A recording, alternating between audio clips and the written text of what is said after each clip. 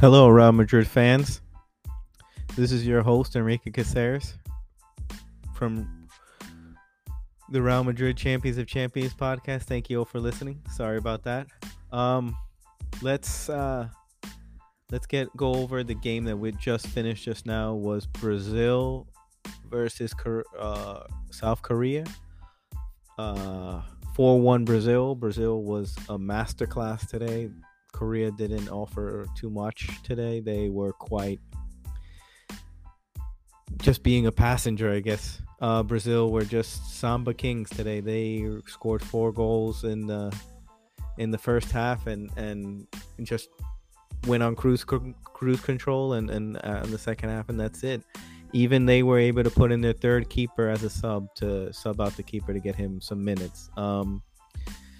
Brazil looks firing in all cylinders with that day of rest, that they benched their whole team and played a new 11. Korea didn't look up for it.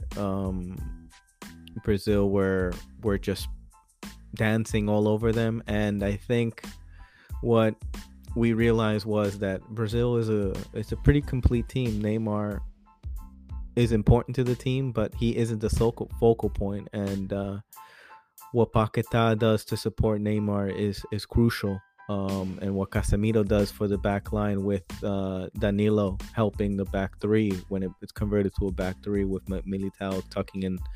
It's a good team.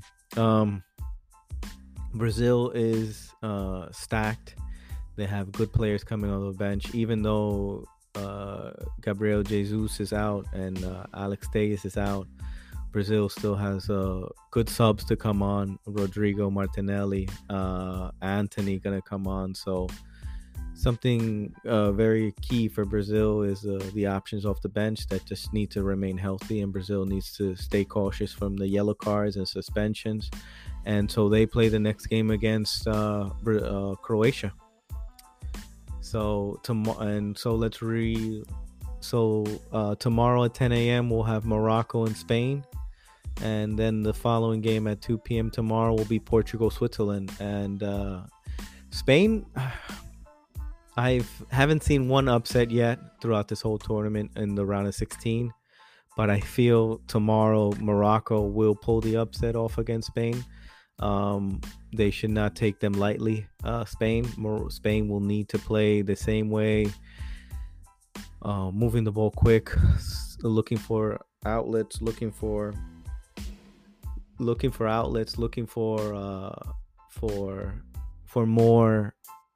wins, for more goals. They need to score. They might have dried up in goals in from the first game, but they need to play better. But Morocco is a tough team. They have some goal threat. They may not be so clinical in front of goal, but you can't give them too many chances because they can get hot. And then they have great wingers on the side, able to distribute and put a lot of danger in the back on teams that like to provide space with speed. And then the next game is Portugal, Switzerland. It's a battle within. I think these two teams were in the same group at one point. Switzerland was able to, or maybe Switzerland was in Italy. I'm not sure if Portugal was in Serbia. Not quite sure yet, but I'd have to reconfirm that. But there's some history between Portugal and Switzerland. They've played numerous times, but Portugal, I think, have the edge with their midfield with Bruno Fernandes and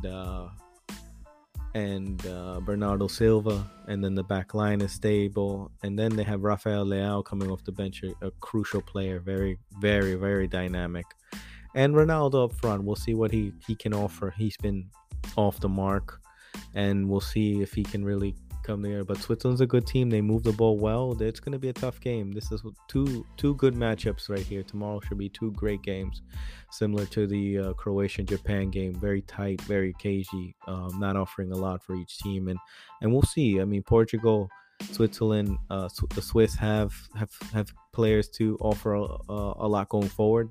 They defend well. They move the ball well. They move it quick. They move it dynamically. And we'll see.